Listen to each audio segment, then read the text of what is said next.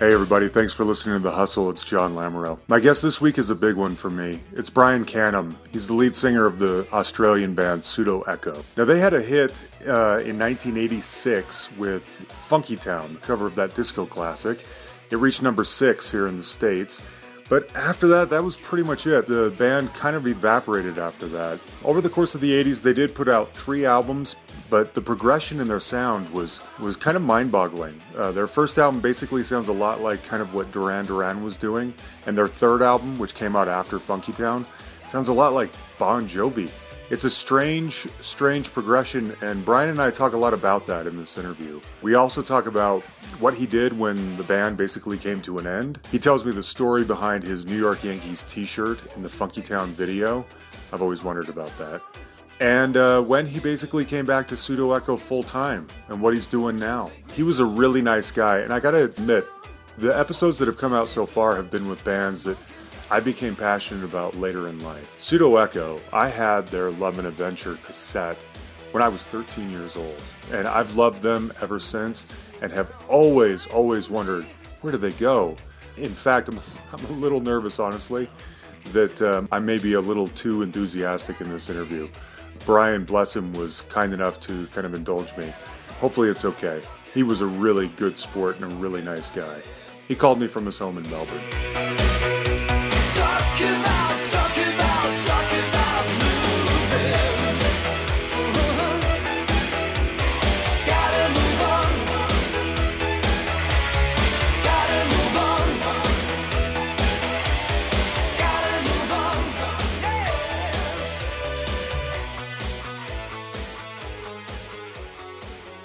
All right. Well, Brian Canham, thank you so much for meeting with me tonight and talking about your career.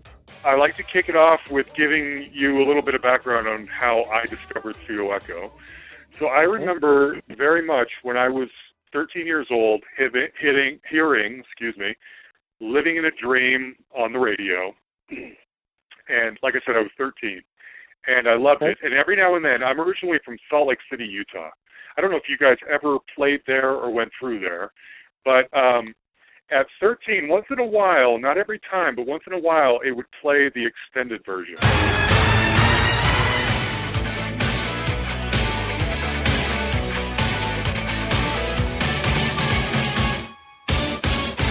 It's strange how things seem to be different when you're living in a dream. It's strange how things seem to be different when you're living in a dream. And that was especially killer to me, yes. Yeah. And so whenever it would come on, I would kind of stick around. Is this going to be the extended version? Because I loved when it kicked back in. Cool. You know? Yeah. And then Funkytown came along, and you may be shocked to hear this. I like Funkytown, but that's not really what I go to or think about when I think about Yeah, sure. Yeah, you know what I mean? I know. Yeah, I do know what you mean. Sure. And so I was glad because I loved you guys, and you were getting more popular, and my friends now knew who you were and stuff like that. Yeah. And I liked it because it was you, and when you're young and you're discovering a band, you love everything they do. But sure. There's a lot of other stuff that I like a lot more and kind of prefer. But anyway, I wanted to kick this off with a question that I've been wanting to ask you for like 25 years. Okay. Where did you go? Okay. All right. Well, about 89, the band kind of unofficially split. Mainly just to, it was the end of the 80s. We were wondering where we were going to fit in with music as it was changing. We realised we were starting to slip a bit from popularity, and you do start to question, is this kind of, should we pursue this or should we let it go? And I was taking much more of an interest in production. I think I was a little bit getting over being a pop star. It was very disruptive to my personal life, being a celebrity in Australia. I have to understand our popularity in Australia was tenfold that of America. Right, I would imagine. Yeah.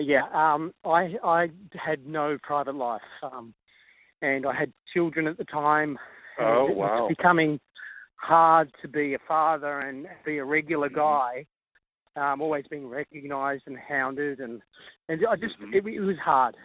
So I think when I was starting to get into production, I was thinking this is great because I'm behind the scenes.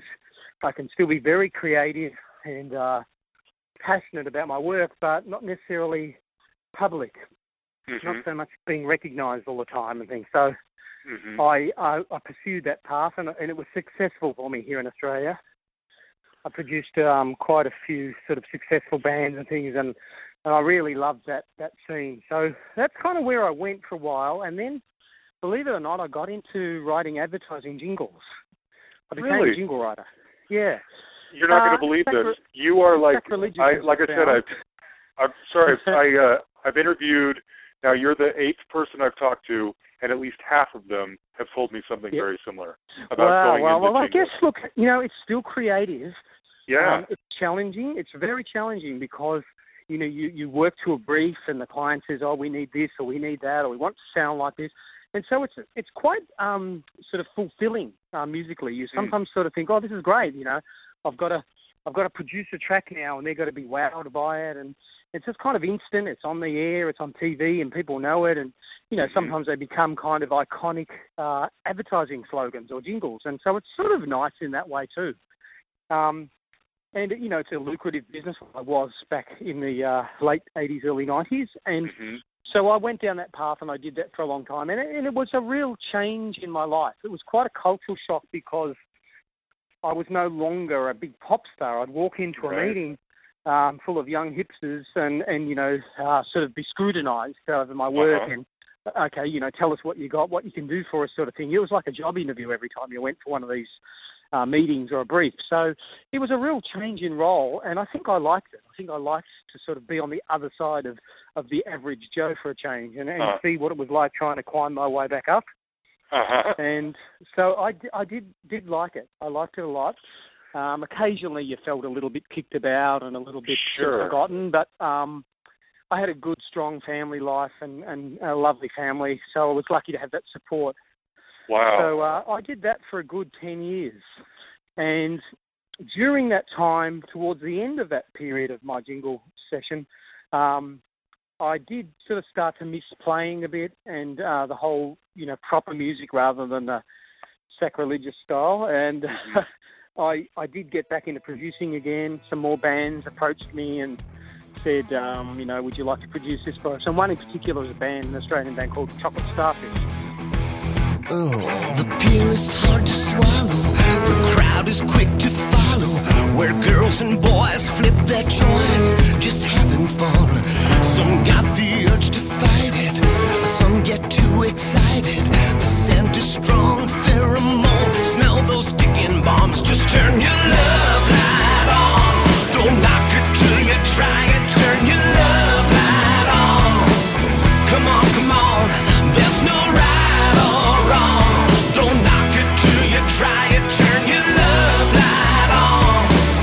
Come on, come on, come on, come on. And they approached me. Now, these guys, a couple of them I grew up with, they were a fair bit younger than me, but so they had a lot of respect for me as a producer and a songwriter. And they asked me to produce their band, and I had a listen to their stuff, and I really liked it. I thought these guys have really got, a good X factor going on. This could be a good road to go down. So I did produce some songs for them, and I produced a couple of albums in the end. And they were hugely successful in Australia. That was a real new opening for me and got me back in there again. And so my name was back in the press, and I was in the credits and all this stuff. So that was extremely exciting and very fulfilling. And I thought, this is where I need to be. This is great. I'm not on stage. I'm not sort of recognised, but I'm getting great kudos from my peers. And I really liked that. And so I did do that, and I did that for a while. And then, ironically, with a band like Chocolate Starfish in particular, there was a point where they were touring and something happened. One of the guys left the band and right before a national tour, and they called me up and they said, we need you to help us out. One of the guys has quit just before a national tour. And we can't get anybody in. We know you play guitar, and we know you know every part backwards. Can you tour with us? I kind of went, well, this could be cool, you know. I got toured for 10 years, and these are all my mates, and Yeah. and I don't have to be the guy in the front. I can just be rocking out in the back, and I thought that sounds like a holiday, you know, like it's really easy. Sure. You know, all the fun and no responsibility. So Right. So I said yes to that, and it was real fun. Like, I got back into touring again, and people were seeing me on stage and sort of pointing at me and saying, "Oh, that's that guy, you know, from that band." And Yeah. so that was kind of cool. And it was during that period that a couple of the guys in that band who I grew up with started to sort of say, you know, why don't you get Pseudo Echo back together? And you have to remember, this is in the 90s, so. We were kind of just out of flavour, just finished and out of flavour. Probably a bit And the 80s hadn't really come back yet, right? No, there wasn't that's that right. much of a nostalgia trip for the 80s yet. Exactly right. It was a little tad early for this nostalgia. And they were constantly sort of saying, you know, you should do it, it'd be fun. And they were laughing about it. It was partially in jest, but, you know, it was still the intention was there and the idea. And it was then that I formed another band that I called Brill.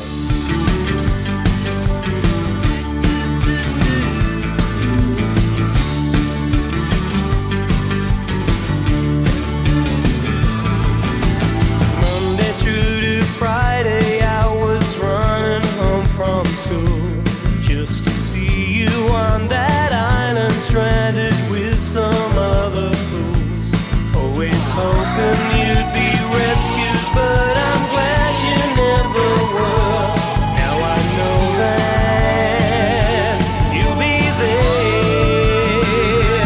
Marianne, when I see you, I'll come running every time. Marianne, I can almost taste your coconut cream pie.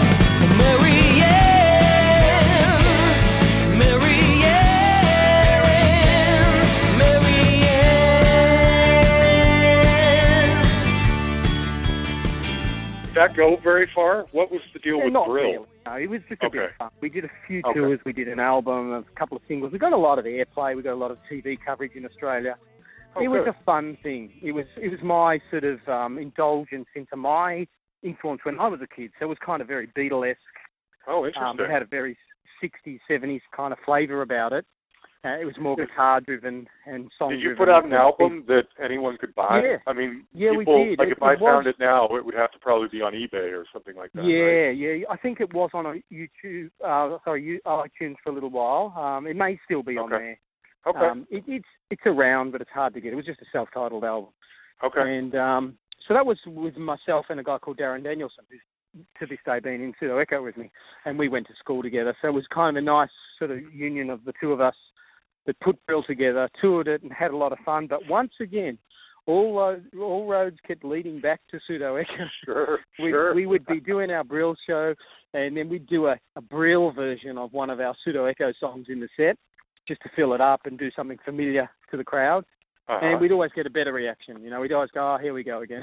Yeah. You know, they want to hear Funkytown. They want to hear, you know, listening and living in a dream. Yeah. So we ended up doing all the Pseudo Echo singles as this kind of 60s rehash version that blended in with the Brill stuff. Really? And once again, it just kept coming back to haunt us. And then people would say, why don't you do Pseudo Echo again? Just get it over with, you know, like, you know, they love these songs, and here I am kind of fighting the tide with this other band. Right.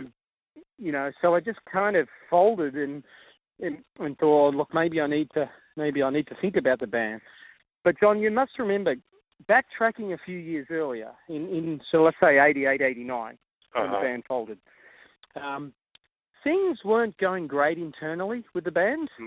We started to get on each other's back, and there was a bit of a change in hierarchy with everyone was trying to be a songwriter and everyone wanted to be a producer. And you know, this happens a lot. It's common in bands. And, you know, we had a formula and it worked and it was very successful. And when we changed that formula, it sort of suddenly wasn't successful. And, you know, I had to sit back and think, you know, what was that? Was it because I let go of the reins? Because I let the other guys sort of muscle in on it? You know, I was trying to be diplomatic, but I think in a way, it took hindsight for me to look back and realise that it wasn't a good idea. Right. And so the band disbanded really not under the best terms. We were still okay with each other, but it wasn't the best terms. You know, we were sort of everyone wanted to go their own way and didn't want to be in the band with anyone anymore. So it sort of just dissolved, and that was that. So when there was talk of putting Pseudo Echo back together, I sort of thought it would be almost like rekindling a past marriage. You know, you sort of think, do I want to go back down that road? You know, you know, there was a reason we split and a reason we stopped liking playing together. Do I want to go there? And anyway, so it took some prompting. I had an offer come to me one year. It was about 1997, 98. It was a New Year's Eve gig on offer, and it was a retro club. They played, they specialised in 80s stuff. Sure. And I got a call from this guy, and he said, look, could you do a gig for me? I said, well, you know, there's a lot of work to be done to get all the sounds and all the parts and all the stuff back together so I could play it. And I don't want to do it unless it's, you know, really good. And he offered me a lot of money to do it. He said, you know, name your price and we'll do it. And I said, well, okay, you're making it hard to say no. Sure. But then I did have the dilemma of the band thing. I said, look, it doesn't matter how much money's involved. I still want to be happy. I don't want to do this and not be in a band with guys I like or, you know, that there's problems with either. So I thought about it, and I got one of the guys. I got Pierre, what they call him, Gigliotti. I got him back. And then I got my mate, Darren Danielson, who was in Brill with me, who's kind of really was responsible for me getting back into playing. Got him to play drums, and then I got another friend from another band, another well-known Melbourne band, who was a good mate, and he knew all the parts. And I said, well, why don't you guys do it with me, and we'll do it that way. And that worked, and that's how we put the band back together, and that's how it stayed back together. Just basically from that gig, we got inundated with calls and people wanting to book us again. So it was a nice feeling. It was a great feeling, and that's pretty much, in a nutshell, how it perpetuated and got going again. Wow. Now, so, but even from now, I've got a million questions for you. Yeah, especially about I want to talk a lot about Race, the album Race, but I want to get to it in a minute. So you're talking late '90s. You get this offer to reform. You play the show. The offers keep pouring in. Teleporter comes out in 2000, I believe, right? Yeah. Which is basically a 4-song EP added with a live show, great live show, and some remixes and stuff like that. But now from 2000 then until, I mean, I didn't even know until recently that Ultraviolet was a brand new album that came out last year, right? This week in preparation for talking to you, I've been listening to it nonstop. It's great, by the way.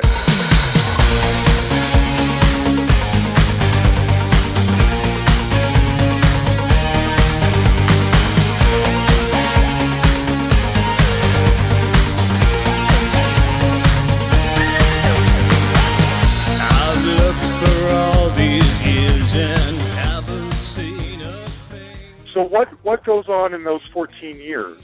How are you getting the occasional kind of like rewind 80s festival gig, and that's how you're paying your bills? What are you doing for 14 years? No, I've actually been, the production side of it kicked in again. I had my production company, I had a studio, so I was constantly working with local acts. Most of the acts were at a kind of intermediate level. They weren't big rock stars, so they were up-and-coming bands, but it was enough for me to survive on. It was, you know, they were always happy, and there was always a great word of mouth about my production and my work. So I constantly had bands coming back, and then other bands hearing about it, or other artists. I tended to work a lot more with solo acts, I guess. You know, one-on-one, where they want me to sort of, you know, organise the band, or play a lot of the stuff for them and co-write it with them. So that really was a big part of it. But from the late 90s, we never stopped touring here in Australia. It just kept happening. So the lineup changed a bit. Say again? Well, I was going to say, I mean, I guess the reason why this is a blind spot for me is because I'm in America and you're in Australia being as active as ever, back on the radar, but it's just not happening in a... Yeah, okay. Yeah, so in those 14 years, we built the profile back up. Yeah. We just built it up. But as I said, the lineup changed again a little bit. Some of the guys came back in from the Race album. Then they went out again, and then, you know, another one comes in, another one. So the lineup kind of ended up just being me and a rotating backing band off, but not just hired hands. I always wanted them to be part of the band and be on the artwork and be in the interviews and be in the writing and all that, because I liked the camaraderie of a band. I liked the image of a band. So we always had a band as such. So the lineup we've had now has been there for maybe 5-6 years, same band. Okay. And, just touring strong and building it up. So the Ultraviolet album was such a long time coming, we thought about it and it'd been mentioned, and we said, how the hell do we do an album? Like, they cost a lot of money, they take a long time. Who's paying the bills while I'm locked away in the studio for 3 months? Yep. And we came across this idea of doing this crowdfunding, We'd heard about it. It was early stages. You did it that way. Okay. Yeah, and I shared my studio with a record company at the time in a building, and one of the guys there recently had gotten a new job in this company called Pledge Music, crowdfunding. And he approached me and said, would you guys be interested in doing this? And I said, look, a new album's been on the cards for a long time. We just couldn't work out a way for it to be viable. I have to justify, putting aside months of work of writing and collating and producing with no return and just do it for the love. And I said, it's kind of hard to justify it. Sure. So he said, why don't you do a pledge campaign? And I thought, you know what, this could be a good way to do it, because firstly, we can gauge the interest of our fans. Mm-hmm. If we don't reach the target, if we don't get enough interest, well, maybe we need to just rethink about what we're doing for our career. Maybe nobody wants to know about the band anymore, and that's fair enough. That happens, Yep. So we put together a pledge campaign. We looked at the way I was adamant about asking people for money. I said, look, I don't want to be, putting my hand out and say, hey, give me some money so I can be a rock star again. I just didn't feel right with that. I said, there needs to be a two-way street here. They need to get as much out of it as I am. So we thought about it, and we said, well, maybe if we offer them really good stuff when they pledge, we say, we can give you some rare tour merchandise or some vintage stuff that I had since the 80s, or they can come in, hang in the studio where we do it, or we just thought of all these things that could seem like good value, so they weren't just giving away money. We thought, well, regardless of the album, they still get this in return, and that worked for us. We had a 3-month maybe campaign, and we reached it in the first 2 weeks, the target. So we were stoked. We said, this is a great response. This is a good sign of our fans and our kinship with our fans. So and they care. They want you to keep producing. Yeah. It was a good feeling. So that's how the Ultraviolet album was made and came about. Amazing. So so I want to know a little bit about the trajectory of your style, because you were kind of hinting at this a minute ago. I mean, the band that puts out Race in '89, there is nothing about that band that would make you think they were the same ones that did Autumnal Park. You know what I'm saying? Right. I mean, you basically went to, you're basically Bon Jovi by the time Race comes out. In fact, something I kept thinking about, everything I read about you guys goes on and on about how heavily influenced you were by Ultravox and Duran Duran. Now, you're going to have to confirm for me whether that's true or not. But one thing I thought was that, because I love those bands, but people don't want to be pigeonholed, so I'm curious if that's accurate. But then secondly, I was thinking about it today when I was going back watching your YouTube videos of the Race period, and I thought they went the Andy Taylor trajectory. People say I'm crazy, just a fool. Well, I'm the pigeon, baby, you're the stew. Always dug the colored hair, always loved the clothes you wear. I can't say that you tell me all. Why not stay all night alone? Take it easy on yourself, take it easy. They started off in the New Romantic Band, but then they went into like metal. But so tell me first of all, were Duran Duran and Ultravox really the influences everything I read tells me they were? And then explain to me the trajectory of your style, because it basically went synth and guitars and guitars. Yeah. You know what I mean? Okay, I'll explain to you what happened there. Okay, firstly, you have to understand, I grew up with my music background in the 70s. So I was influenced incredibly by bands like Styx, probably my number one band when I was a teenager. Really? Wow. Yeah, and nobody had heard of them in Australia. And it was only by chance that I discovered them, because with the band Styx, I discovered a lot of things in my whole life came through that band, believe it or not. And to this day on my bucket list is to meet Tommy Shaw, because I need to be a fan and tell him about it. Well, I know how that is. Uncool. Hence the reason for this podcast. Uncool. Exactly. I feel like an idiot, but hey, it's because I was a child. I had these big list of albums that my brothers I had. 4 older brothers. A lot of them were into music. They would buy a lot of albums, and I didn't have to buy any albums. They were there, and I would just shuffle through them and randomly pick out albums and put them on and have a listen. And one day I was randomly looking through, and an album cover caught my eye. And the reason it caught my eye, and to this day I'm a big fan of modernism in art and mid-century art, and I saw this cover and I looked at it and it just captivated me. I was stunned, and I put this album on.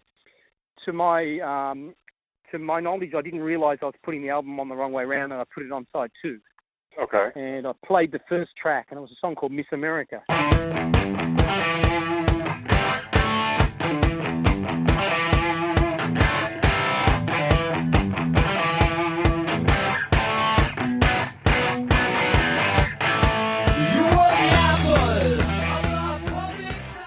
Went, oh my God, what is this? This raging guitar riff. Wow. And then it just blasts into this track, and then some massive synth comes in, and it's just crazy. And if you listen to Funkytown, the start of Funkytown and the start of Miss America, you'll see some massive parallels, and you'll hear where my influence came from. Really? It wasn't a direct rip-off. It was just totally just came out in me, 10, 15 years later.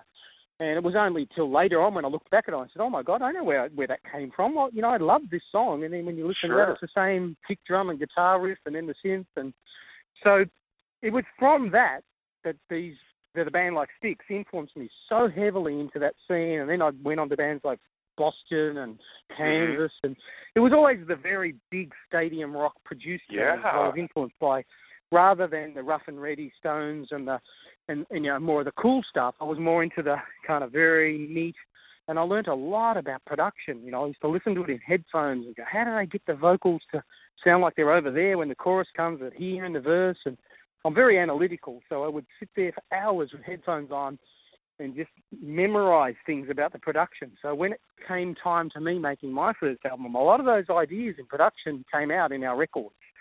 And so now this is where the twist is. When I started my first few bands, the 70s were dying. They were out. Every band was, pub rock or, rock and roll. And it was sort of dated and had a very sort of unenthusiastic vibe about it. And then I heard bands like Human League, Simple Minds, Japan, Ultravox. I started to hear little snippets of this stuff.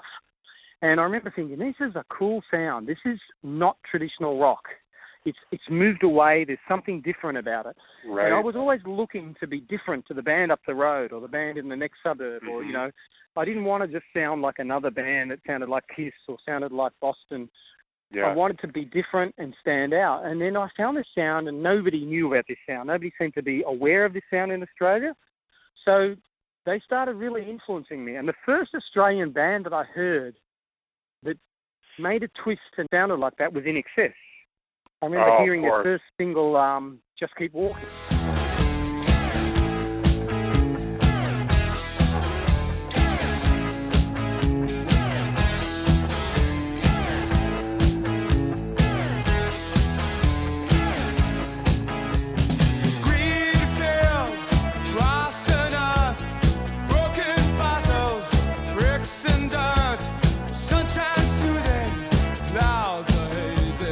Dark street corners, feeling lazy.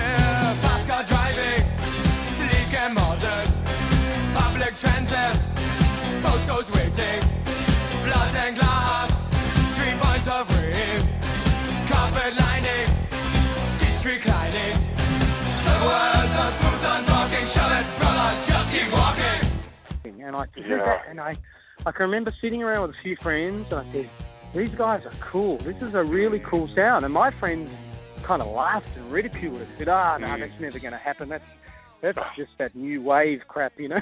They hate it. They still love their Kiss and their rock and roll. And I remember just thinking, you know, I'm just a bit different to my friends. I can tell, like, I like this oddball sort of new romantic stuff, and they all love their rock and roll. So that became kind of a blueprint of where I started to listen to bands, the second wave, when I was in my 20s or my late teens. And when I started and when I formed Pseudo Echo, the other guys that I banded together with, they were also into the same stuff. You know, our original drummer, Anthony Aguirre, you know, he loved Ultravox and kept saying, listen, this guy's drumming. It's so musical. It's not just banging. He's got these great rhythms, and he loved the rhythm section, the bass. And so they became kind of blueprints to how we formed our sound of Pseudo Echo.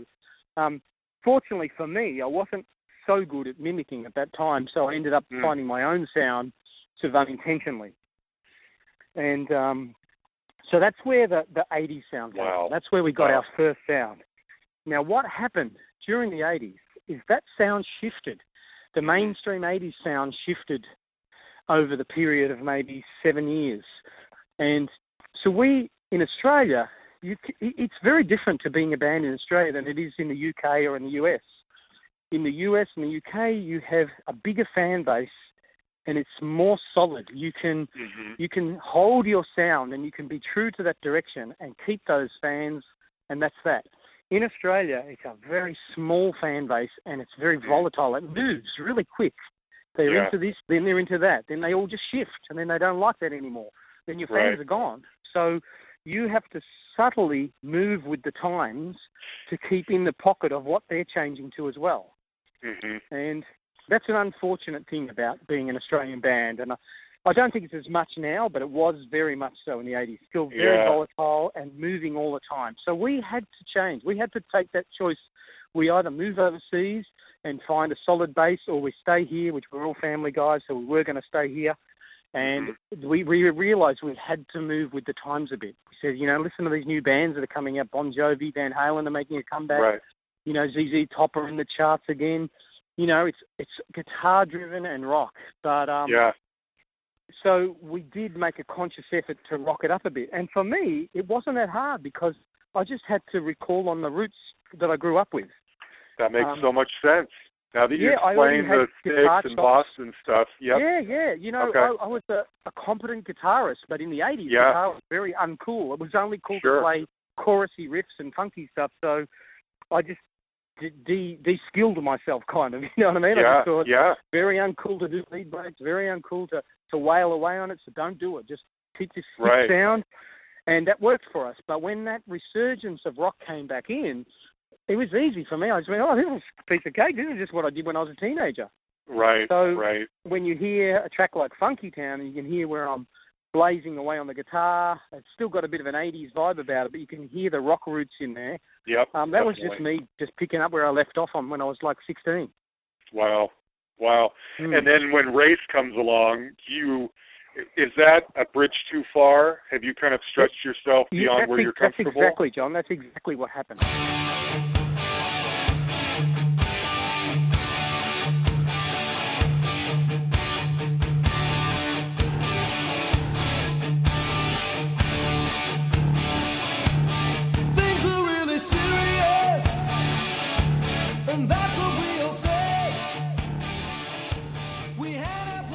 What happened with Race, and this is why Race for me has always been a bit of an awkward record.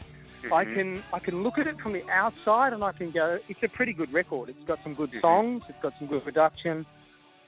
I can see why, especially American fans like it. And I was really pouring in a lot of passion on that record. But as you said, it was a long time between drinks. We stopped at Love and Adventure. We did Funkytown in the interim, which was big for us. And then we had to come up with another album. During that time, we had new members, we had a new drummer. When the new drummer came in, he was the brother of the keyboard player, the Lee brothers. So they kind of, then you shift a bit of the diplomacy shifts a bit. Because all of a sudden, rather than 4 individual opinions, you got 2 individual opinions, and then you got two that are one family that stick together. So it's Yeah. kind of 2 versus 2, and then you get the guy in the middle that's a bit on the fence and he's not sure. So it ends up being me versus the band. So what was happening, I was losing grip of what was once my baby, and I'm always open-minded. I'm always one to try to be diplomatic, and I did want to go down that road. I thought, look, I can see it's shifting. Let's go this way. But what happened on that Race album is the songwriting formula changed, the production formula changed, and the dynamics within the band changed. So there was a few bits of moments in the studio that were some really bad vibes. There were some seriously bad moments where I just felt like, gee, this really isn't my band anymore. Not worth it. I've been kind of it's been a mutiny almost. I've been hijacked here, and the other guys are taking over my band. So I sort of let go of the reins a bit. Once I I put everything I had into the album, but once I made it and listened back to it, I kind of went, it's sort of not where I wanted it to go. Right. I probably would have had it a bit more of the original sound still in there. Okay. But I think we were damned if we did and if we didn't. Either way, there was the end of the 80s and things were changing. And it was definitely a bridge too far. I think by the time we did it and came out with the video clip and the image, nobody saw the transition from the Funkytown guys to the Race guys. All of a sudden we came out, we looked like Bon Jovi or Van Halen. Yeah. And everybody just said, where's the band gone? The other guys, where are they? Where's the band we knew? So once again, it's a common scenario in young bands. Yeah. They get restless, you were probably, they want to change. Right. And were you, I don't remember, Race, as you probably know, didn't make a huge splash in the States. No, right? no, not at all. Not anywhere. Right. Okay. So I wouldn't even have known what the critical reception was when that album came out. When it did, were you sort of getting dinged for changing too much or trying to kind of evolve with the time? Okay. You have to understand, all the hits we've had to date were my songs, my co-writes, or my production. Okay. When the Race album hit, the first single out wasn't really my production and it wasn't my song. And that's a big change in any band's formula. The singing style, the melody style, the guitar style, everything wasn't really my style. It was the Lee brothers and their brothers and, with their camp. So I just went with it. I said, okay, I'll go with it. I could be wrong here. I need to take a leap of faith and leave something to the other guys and just see, maybe I'm not always right. And unfortunately, I kind of was right. It got canned by media. The lyrics weren't really me. They canned the lyrics. They canned the title. It wasn't good. It wasn't a good reception. There was nothing positive about it. Even though, as you said, I think it's actually a pretty good record. It had been another band, they might have went with a great record. Exactly. Yeah. Anyone else put that out, it would have been just fine. Yep. Yeah, that's exactly right. I think the record is good, but I have a very disjointed connection with the album because of the bad vibes when we made it. Yeah. And because of it was a point in my life where I let go. And, I can look back in hindsight now and go, man, that was a really bad decision. A lot of bad decisions there. I'm older and wiser, and I won't do that again. So yeah. Do you think that well, first of all, I have to put in a plug for Over Tomorrow.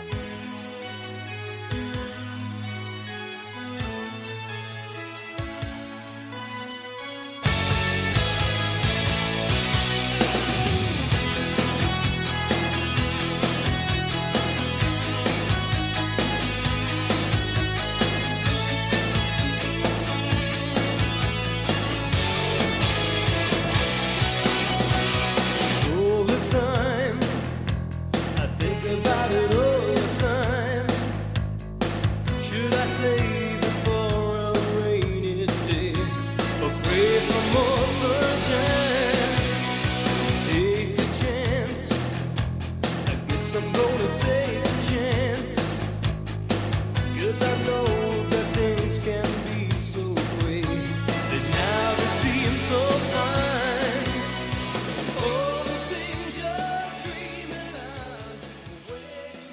That's one of my favorite songs. Yes, I love it. So hopefully you're at least proud of that one because I love it. Yeah, I love that.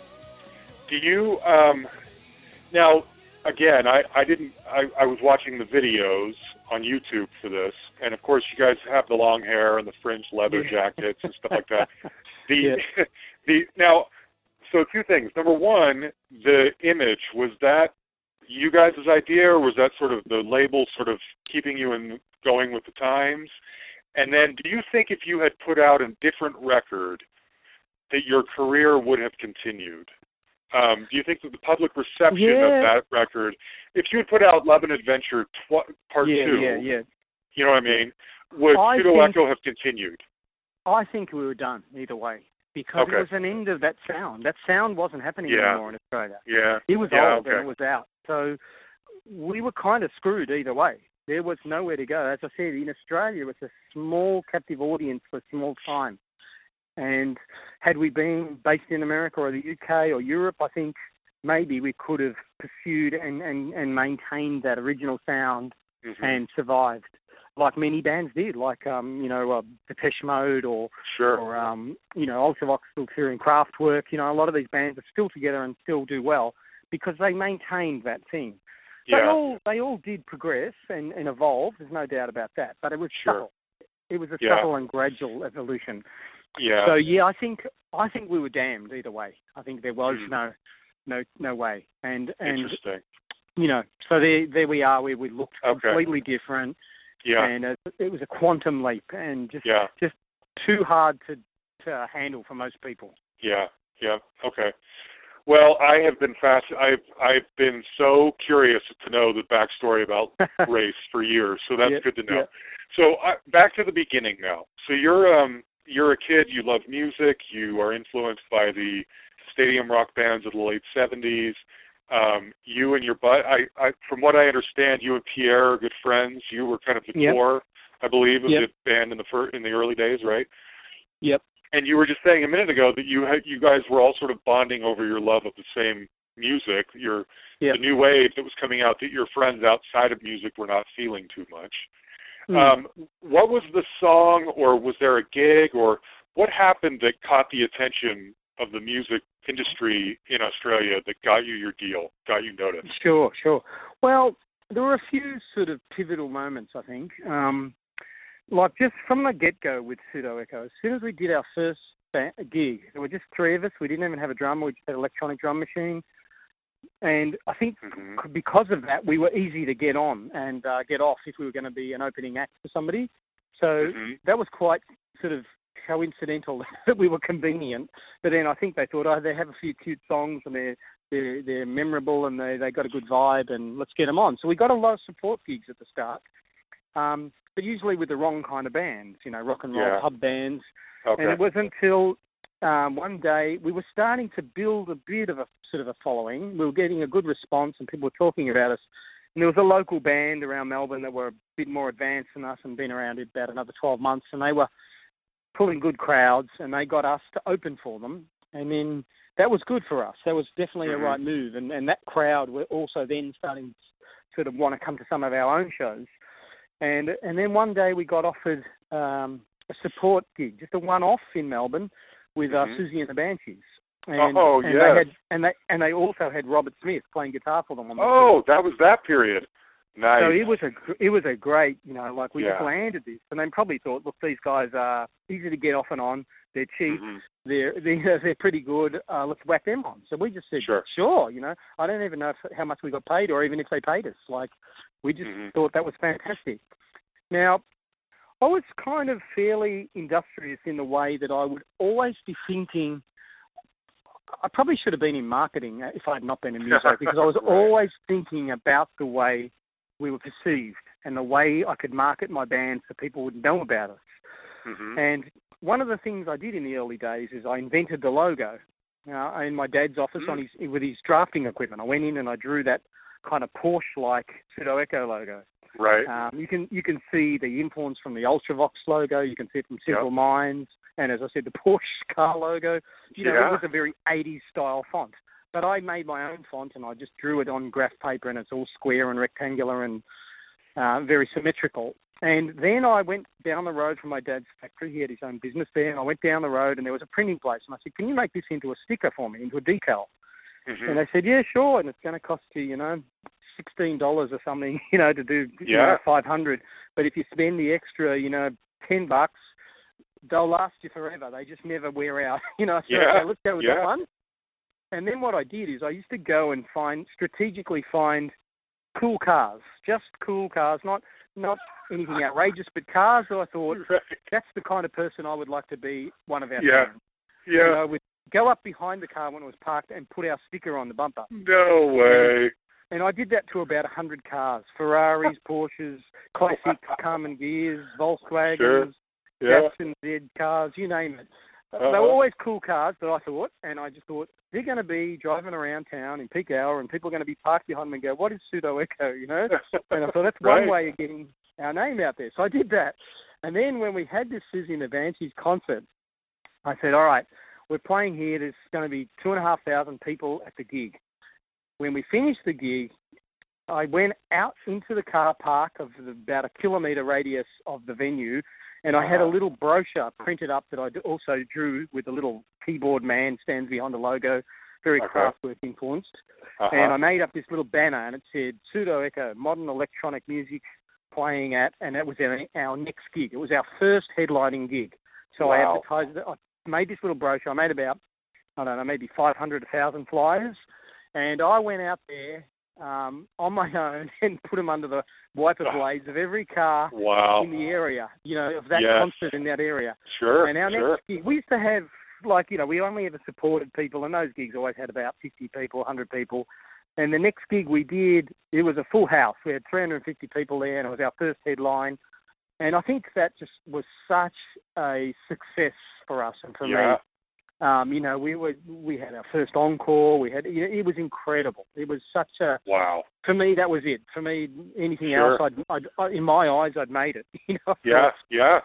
And so that was where it kind of projected a real vibe around town. Everyone was talking about this new band, and we were doing well. We were getting great crowds along. We didn't have any hits. We didn't have any singles. We didn't have a record deal, but we were still having a great response and a great audience. Buzz. Yeah. And that's how it all started for us. Wow. And then the most pivotal move after that was there was a show in Australia called Countdown. Yep. It was like a bandstand kind of show, like a music show where there'd be a host and he would present new bands and they would play in the studios. And, if it was half decent, within the next week you might have a hit record or, there might be a bit of action happening in the charts. So, but you needed to be an established band and you needed to have a record deal and all that for them to play you. It's a government-owned station, so it needed to be all legit. Anyway, the host of the show, he's an icon in Australia called Molly Meldrum, the guy who wears the cowboy hat. And Molly had gotten word through sort of a mutual friend about Pseudo Echo, and he'd heard of it. And look, it's his job to sort of present new things. It makes him look good too. So he'd heard about us. So he came along to a gig one day, and we didn't even know. He just turned up, and we saw the hat in the crowd. I thought, oh, my God, Molly Meldrum's at our gig, this is cool. And this was after the Banshees, so, we started having good and good reactions. So we were looking good. And he came backstage and everything and shook our hands, said, oh, great band, guys, great to meet you. And we were freaking out. Sure. It was like Johnny Carson coming back show. We were beside ourselves. And within a week following that show, he'd organised to have us on Countdown. And we didn't even have a record deal. I said, doesn't matter. I'm going to put you on and I'm going to give you guys a big raid because I really think you're good. I think you deserve to have a record deal and I think you're going to be big. So he really, it was due to him that he really championed the band. He really did. And it could have backfired. We could have been unsuccessful and it made him look like he was just, canvassing something that he liked. But the fact that we went on to have a record deal and have a string of hits, it worked for both of us. We were both happy. That's great. Well, good to know. I mean, just what were you doing for a job when you were... I think if I saw something, your father was a cabinet maker, right? And you were sort of preparing yourself to take over the family business. Is that what you had done if this had never worked out? Well, there's 5 boys in my family, and I think 4 of us worked at this factory. And It probably wasn't my thing. I did like the creativity of it. I used to like to do the spraying of the furniture, the staining. I like that side of it.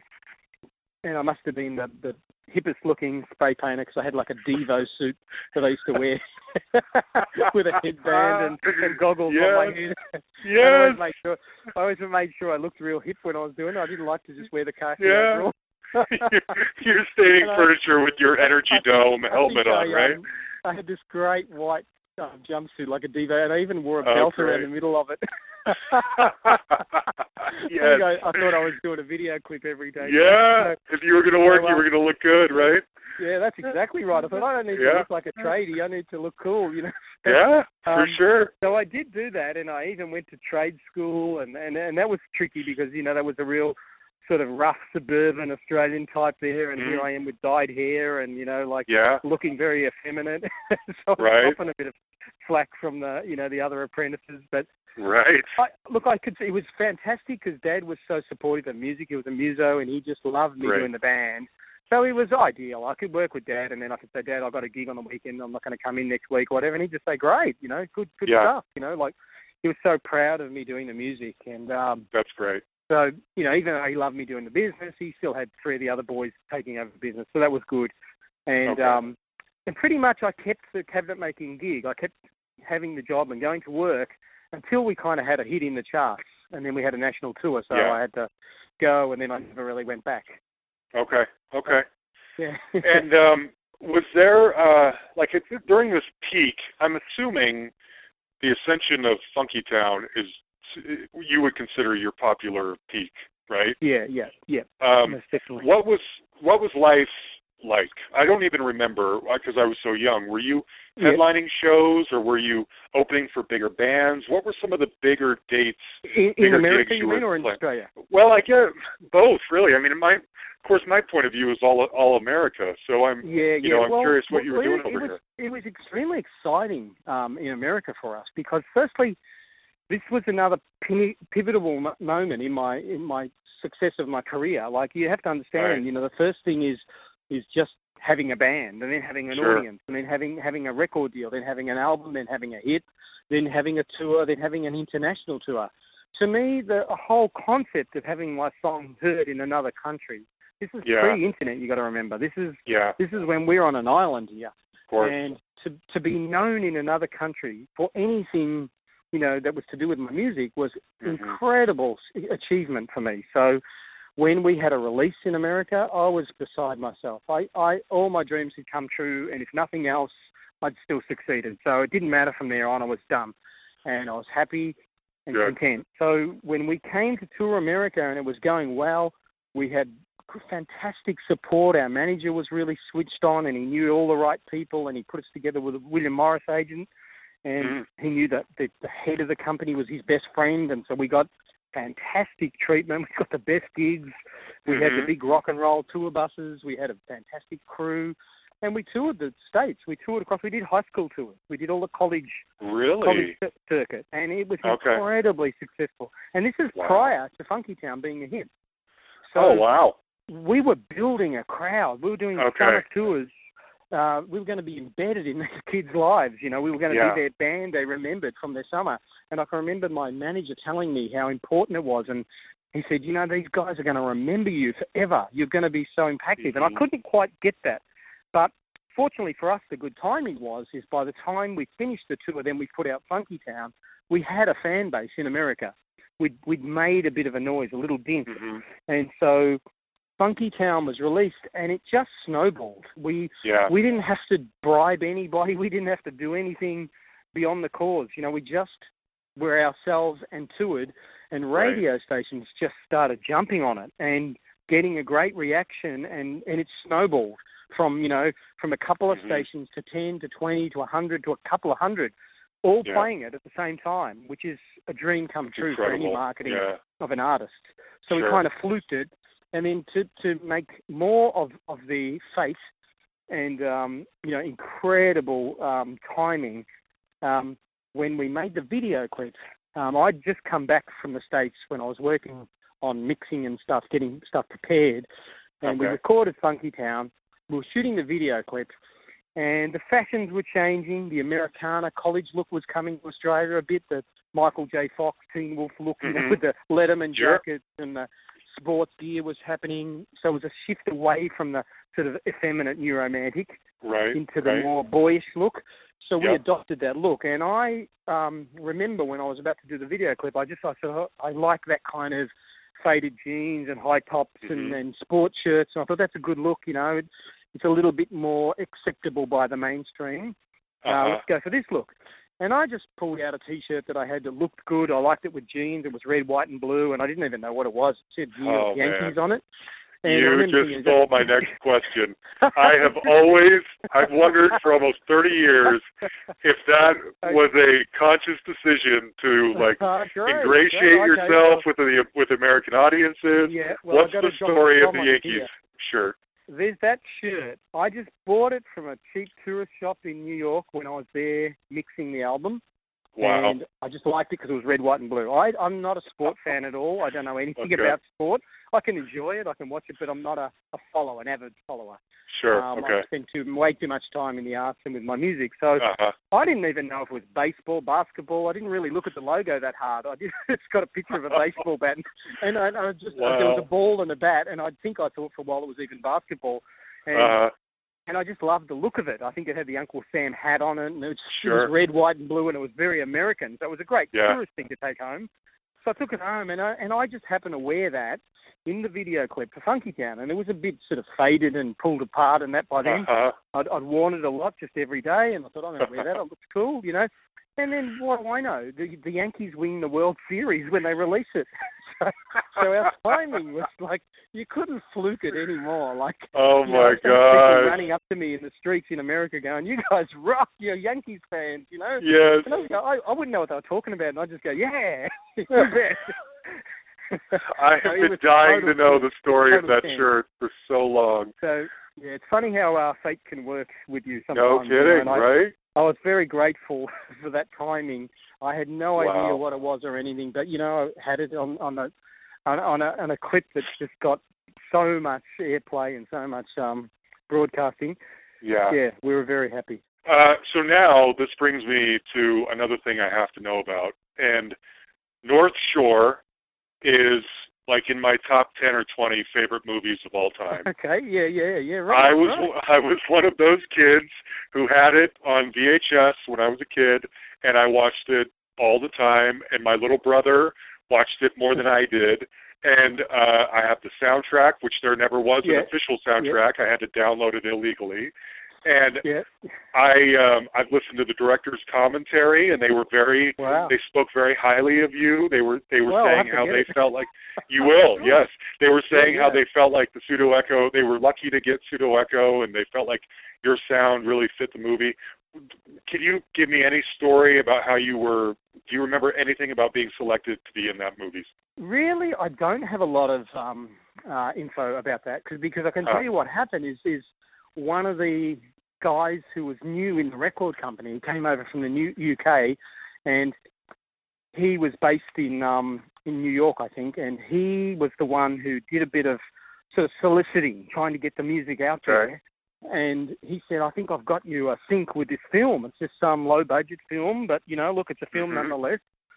And we didn't really know much about it. We just sort of thought, oh, it sounds cool. We're going to have some music in the film, it could be good. And I think we got a whole bunch of our songs in there in the end.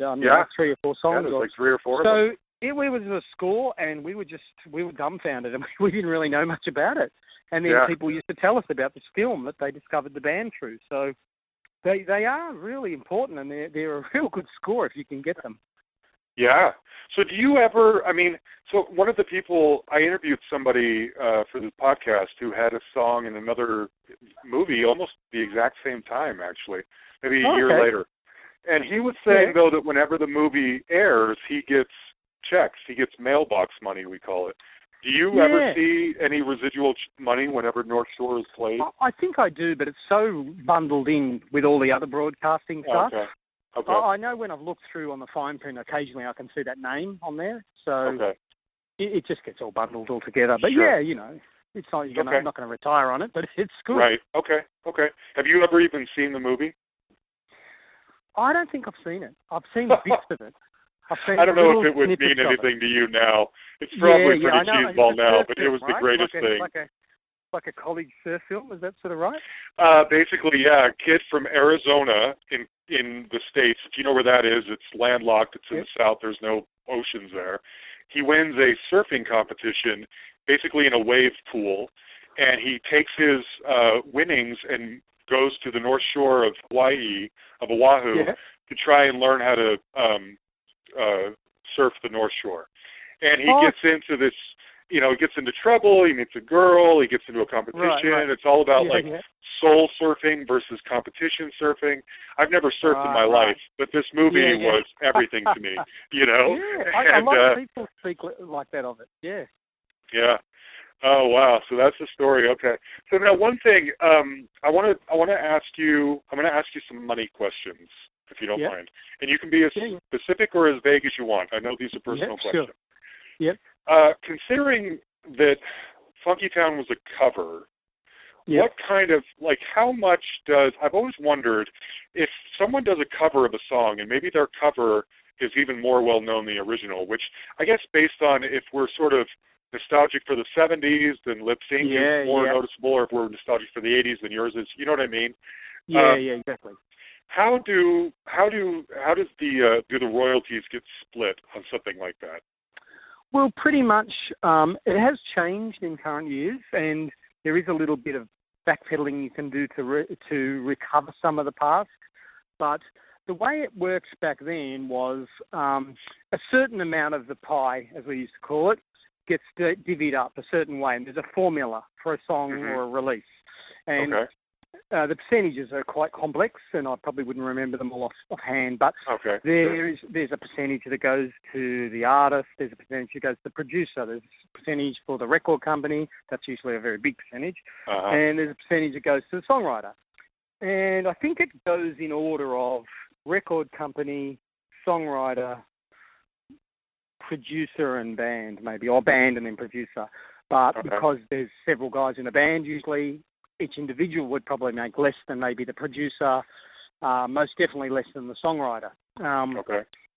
And because we didn't write it, Steve Greenberg, who wrote it, he did very well out of it. He did fantastically.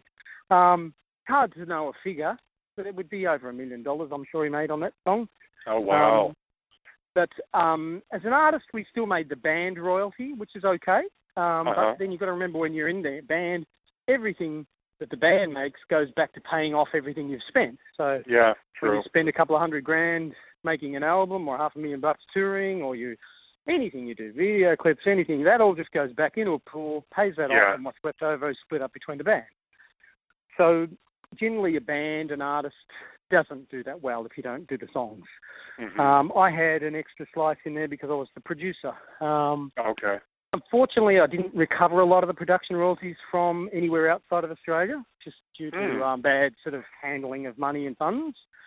And it's often the way. It's often the case. You're in another territory and somebody else has claimed. I think another producer claimed it, and it went Australian. And it was just too hard to chase. So I never really cry over the spilt milk. I just be grateful for the moments I got and leave it at that. So Funkytown is not like a gift that keeps on giving. I mean, it is in the sense that it's out there still in the public eye. But you're not still making money off that. Okay. No, I don't really make a great deal of money off it. Apart from occasionally they recover some past royalties that were outstanding for it, especially my production royalties. So that's ongoing, actually. So there's always some surprise. They go, oh, by the way, you guys were the artist, so you were the producer. We've just found, $10,000 for you. And oh, great, fantastic. Yeah. Yeah, it's ongoing, and it's something I definitely don't bank on. Okay. Yeah, because some of the people I've talked to, and I don't always like that term one-hit wonder, but I've talked to some people who were one-hit wonders, so to speak, and but they, the difference is they wrote those songs. So if you wrote the song, you would do okay. Some of them could live, an upper middle class lifestyle the rest of their lives. Yeah, that's right. Because they wrote the song. And you've got to remember, John, the difference of the volume of people in America as opposed to Australia. I've written, half a dozen hits that have been top tens in Australia. Yeah, good point. Like a fraction of one song happening in America. So it's just a different league. But, we're sort of used to that, and that's a reality for us. Okay. So then, I mean, correct me if I'm wrong, then even maybe at the height of your popularity, you weren't necessarily like multi-millionaires, or were you? No, we weren't. But I myself, because I was a primary songwriter, was very well off. I was comfortable. Right, okay. I didn't have to worry about money, and I had a house and cars and travelled a lot and was comfortable. I wasn't flamboyant. I never lived a kind of crazy rock star lifestyle. Right. I was always kind of sort of fairly humble about that, and but I enjoyed my life, and I certainly wasn't short of a quid. Okay. So then when you decided after race then to make the transition, like you had enough basically of being in the spotlight, how big of a change in the lifestyle that you're used to do you need to get ready for? In your situation, I mean, I don't know how successful as a producer you were after that, or as a jingle writer or whatever. Were you able to sort of, I mean, was it lean times or was it still fairly okay? I mean, it was okay. It was different, but it was okay. I was I was versatile, so I was okay, but I wouldn't say that was for everybody. I can tell, like a lot of the other guys that have been in the lineups over the years, a lot of them did it hard. A lot of them found, they had to get just a regular 9-to-5 job, and then they had to get a real reality check, and it can really mess with a lot of people. I can see how it affects a lot of my peers. They do have some sort of weird hang-ups about it and chip on their shoulder from things, and it can really affect them.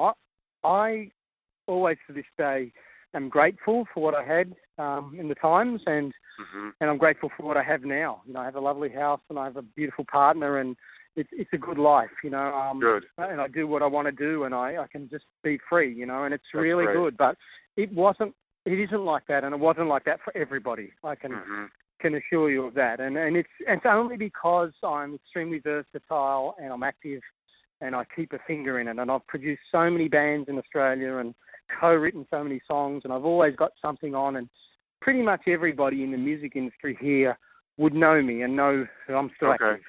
Okay. So I have great respect for my peers, and that means a lot to me. Sure. So do you then primarily these days make your living off of music-related ventures, whether they be gigs? Totally. Yep. Because I think you had mentioned that you owned a production studio or something like that. Is that? Yeah. Do you still do that as well? Or I actually folded the studio because I was doing so much with the band touring. Okay. So I still have the studio, but it's now at my property.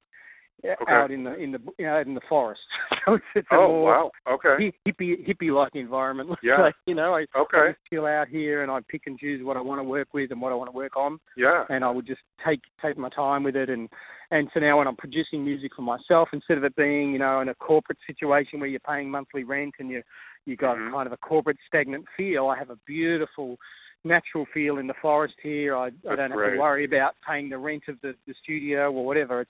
It's very relaxed, and I can be very indulgent. Great. Okay. You mentioned that you're, the hippie style. I was watching that version of Love and Adventure that you do acoustically. I saw that clip on YouTube. That was beautiful. Yeah. And I was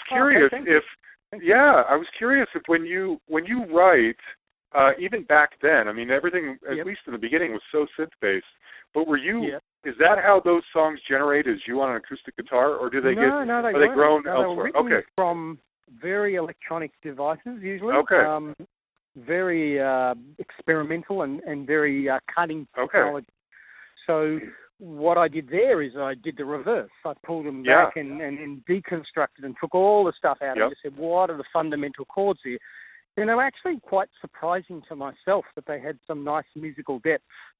I think that, for many years I sort of wrote them off as kind of very simple pop songs with 4 chords and a lot of production. But I think that's often a test of a song when you take that away and you go, what is in the actual song? I know it's got 4 chords, but are they nice 4 chords? Do they work nicely with the melody? Do the lyrics sort of say something when you strip them back? So it was nice for me, a nice experience, because I've recorded a lot of my stuff acoustically. Yeah. I was knocked out by that for the same exact reasons. You never know. I mean, I'm a huge Human League and Duran Duran fan and stuff like that, but it's really a true test when you can distill those songs down to their basic essence and just perform them on an acoustic guitar. If they're still strong, then you know you've got something. That clip blew me away. Yeah. Yeah. That's often the test for me when I do a song. I sort of strip it back and just say, is there a song there or is it just all production? You know. Yeah. Right on. Well, looking back, then, do you ever have any regrets? I mean, it sounds like you were pretty burnt out, and the band was really done by the time it all kind of came to an end. Do you ever look back and think, I wish we had soldiered on somehow, or we had... Yeah, I think or are you comfortable with where you're at? Look, I am really comfortable, and I don't really have regrets. I think that it's. I love my life where I am now. I love what I do, and I love my time, and it's good. It's all good. But if I were to look back at it, it's just the naivety. It's just I probably should have had better financial advice. I probably should have had a better personal manager. And I think also when we called it a day with the band, there are very few bands that have a record company that says, hey, guys, we'll make another record if you guys want to make one. Yeah. We'll put up the money. There are very few scenarios where that happens. It's usually the band saying, we want to make one more album, give us a chance, and the label says, no, we're good. We had enough. They were actually saying to us, we're happy to stand by you. And we were the ones who said, no, we're good. Wow. We got other plans. That's ballsy, man, walking away from that. It was a strange thing. I actually thought, I remember the decision, there was the way it balanced. And there were the Lee brothers, there was Pierre Gigliotti, and there was myself. They were the kind of three opinions you got, because the Lee brothers were always united as family. They never gave you a second opinion about somebody. They never made a different opinion between them. There was always one opinion from those two, then one from Pierre and one from myself. And there was more distance between us, and there was a lot of mediating with management and band. And I got the call, and they said, look, the Lee brothers don't want to continue. They want to go off and do their own solo thing or, a new band. Yeah. Pierre was on the fence. He was kind of undecided. Was your friendship sort of on the rocks at this point? You two were sort of the core, right? Yeah, definitely was. We hardly saw each other socially or anything. Okay. And I remember I have always two trains of thought when I'm faced with these decisions. I have a passionate thought and I have a logical thought, and I'll always have those two. And then I need to wrestle those two together to work it out. And I'm the same way. I do remember thinking passionately, I want to let this go. I want to move on. I want to do new things. Logically, I can see that we have a business here, and it's a pretty good business. It is a bit waning, but it's still there. They've just offered us, all this money and time and support to go and make another album.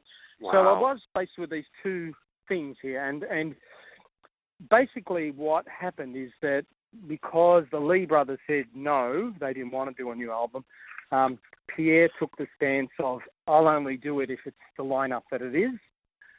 And so that kind of pretty much made the decision for me. Because I just thought, well, then that's that. We're not going to do it, okay. So it was easier for me because I didn't have to make the decision. It was kind of made for me.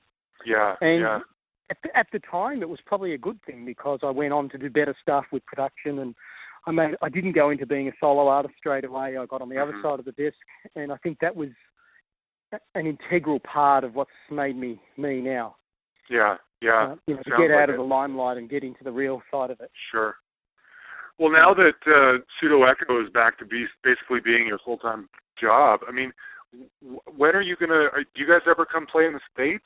I mean, and I know that that's not feasible unless, I'm guessing, you could get on, one of the nostalgia tours, right? I mean, I've been to several regeneration tours where there's Howard Jones and Human League and Tom Bailey and Midge-Ure, and I mean, why not you guys, or is it just not feasible financially to do that? Well, it is really hard financially, but which leads me back to something you may not have been aware of, but we did actually come to the States a few months back.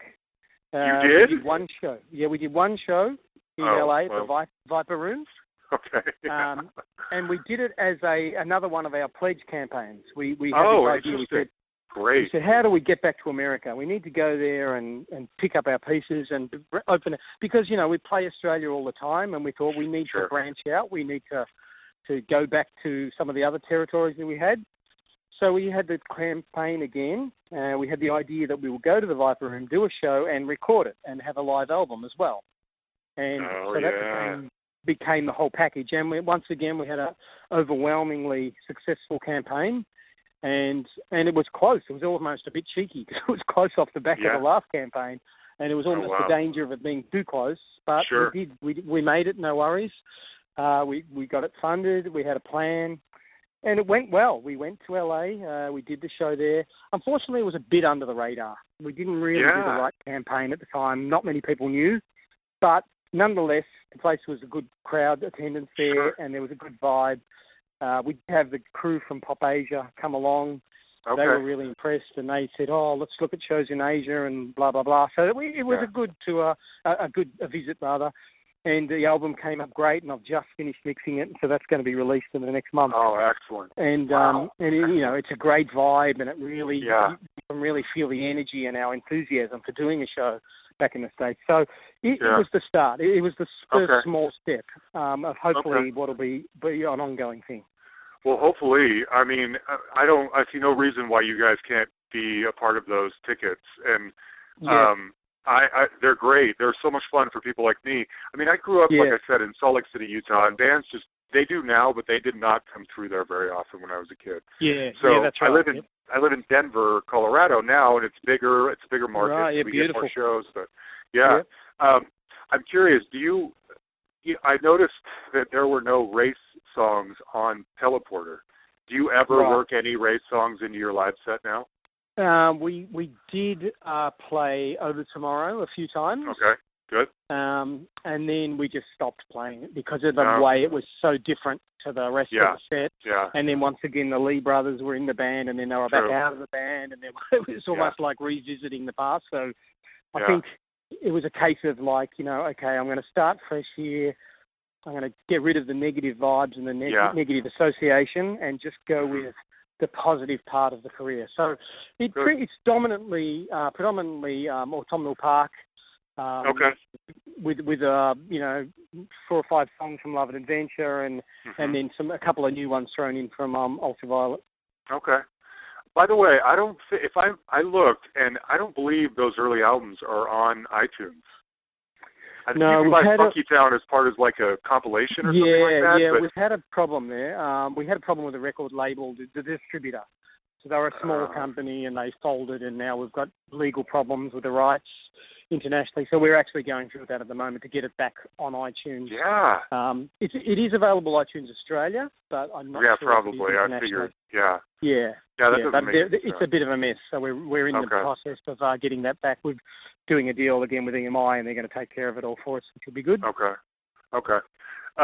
Well, I think that's about it. I'm curious. Do you have a favorite Pseudo Echo song? Mine is Listening, and I'm curious what yours cool. is. Well, that's a really sentimental favourite for me because it was like a really? song in Australia. That's what I thought, yeah. But it varies. It varies all the time. I go through so many, and I think A Beat for You was always the favourite for me. I like that it's kind of got a minor dark sound about it.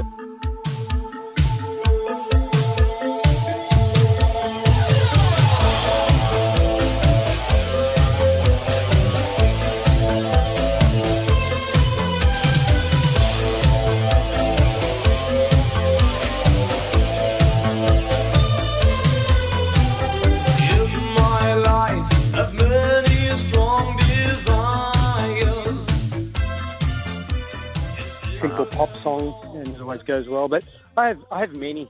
Okay. I think probably changes, right? Okay. Yeah, it does. And then I have one other question, and I'm curious if when you wrote "See Through," were you trying to almost completely rip off Duran Duran Rio? I love that. See through.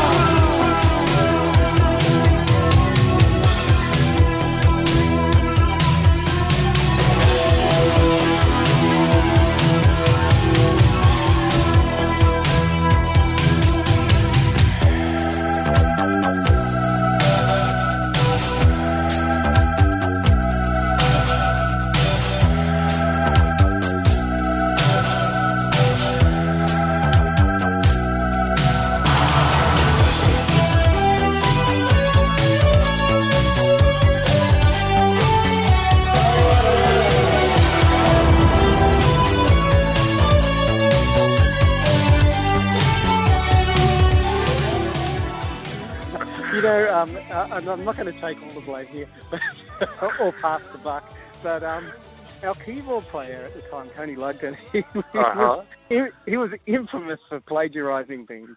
And he co-wrote it with me, and there's the keyboard riff that he plays in there, not the main riff, but the riff underneath the chords of the verse. It's straight out of a Duran Duran. Oh, yeah. There's even that bass break in the middle, you know? It's the, like, exact template. Yeah. Well, sometimes we were just so obvious, and we didn't even know it at the time. And I have to be sympathetic, because I hear bands today, and I go, you know, does anybody else know that that's a Beckman Turner Overdrive song, or that's on The Who, or... Right. God, do these kids not know it? And that must have been what adults were saying about us at the time, because I can hear some really obvious plagiarism, but it was totally unintentional. But I think you just you live and breathe it. You're listening to it all the time, of course. And then when you have all these ideas, you don't know where they've come from, because it came from the album you were listening to last month, you know. Yeah. So there was a bit of okay. Yeah, close. I mean, don't get me wrong. It's great and everything. That's the only thing that is like so obviously close. You're right for on me. the money. Okay. Yeah. Because I mean, everything else is obviously influenced of the music of the time, but that one is like almost note for note. So I was just curious. John, when we were making that album, Duran Duran were in the studio next door making. Are you serious? Yeah. And we were like little puppy dogs following them around, right? and admiring their road cases with their names written on the road case. Say, check out this guy. He's got this gigantic road case with John Taylor written on it. Which is, how cool is that? Oh man, that's going to be us one day. Nick Rhodes had about 50 keyboards in there, and there's this great story where he was just such a keyboard snob. He'd have so many keyboards, and I don't think he really knew how to use most of them. He just would turn them on. If they had a cool sound, he'd go, okay. And the engineer was an Australian, and he was a friend of ours, and he was thrilled that he was working on it. He'd give us the scoop every day about what went on in the sessions. He said, yeah, well, you see that new keyboard over there? You know, it's like some $10,000 keyboard, and every day that's probably like about $50,000. Like, right, it was an expensive keyboard. He said it just came in, and they unraveled it, and, uncased it, and plugged it in, and put it on. And you got to remember, a synthesizer, there's a million sounds in there. You can make any sound with it, and they come with a bunch of sounds, and every button you push changes the sound. So apparently Nick, he's eating his lunch. He's got a hamburger in his hand, and he's still got his mouth full, and he's got the hamburger in his hand, and he walks over to the keyboard, and with the hand that the hamburger is in, he kind of rests his knuckle on one of the keys, and it makes a sound and goes, and he says, I don't like it.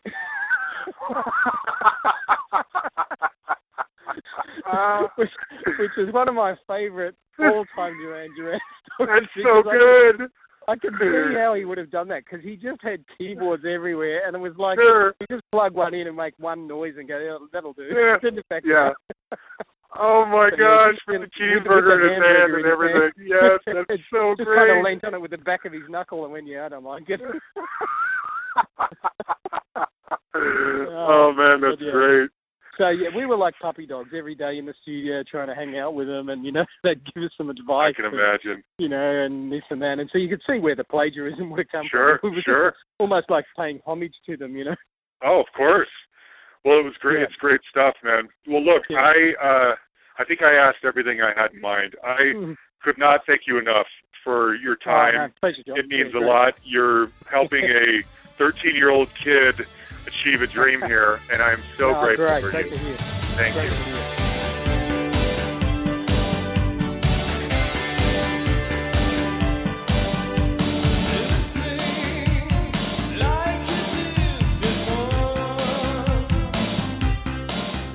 There you have it, Brian Canham. Such a nice guy.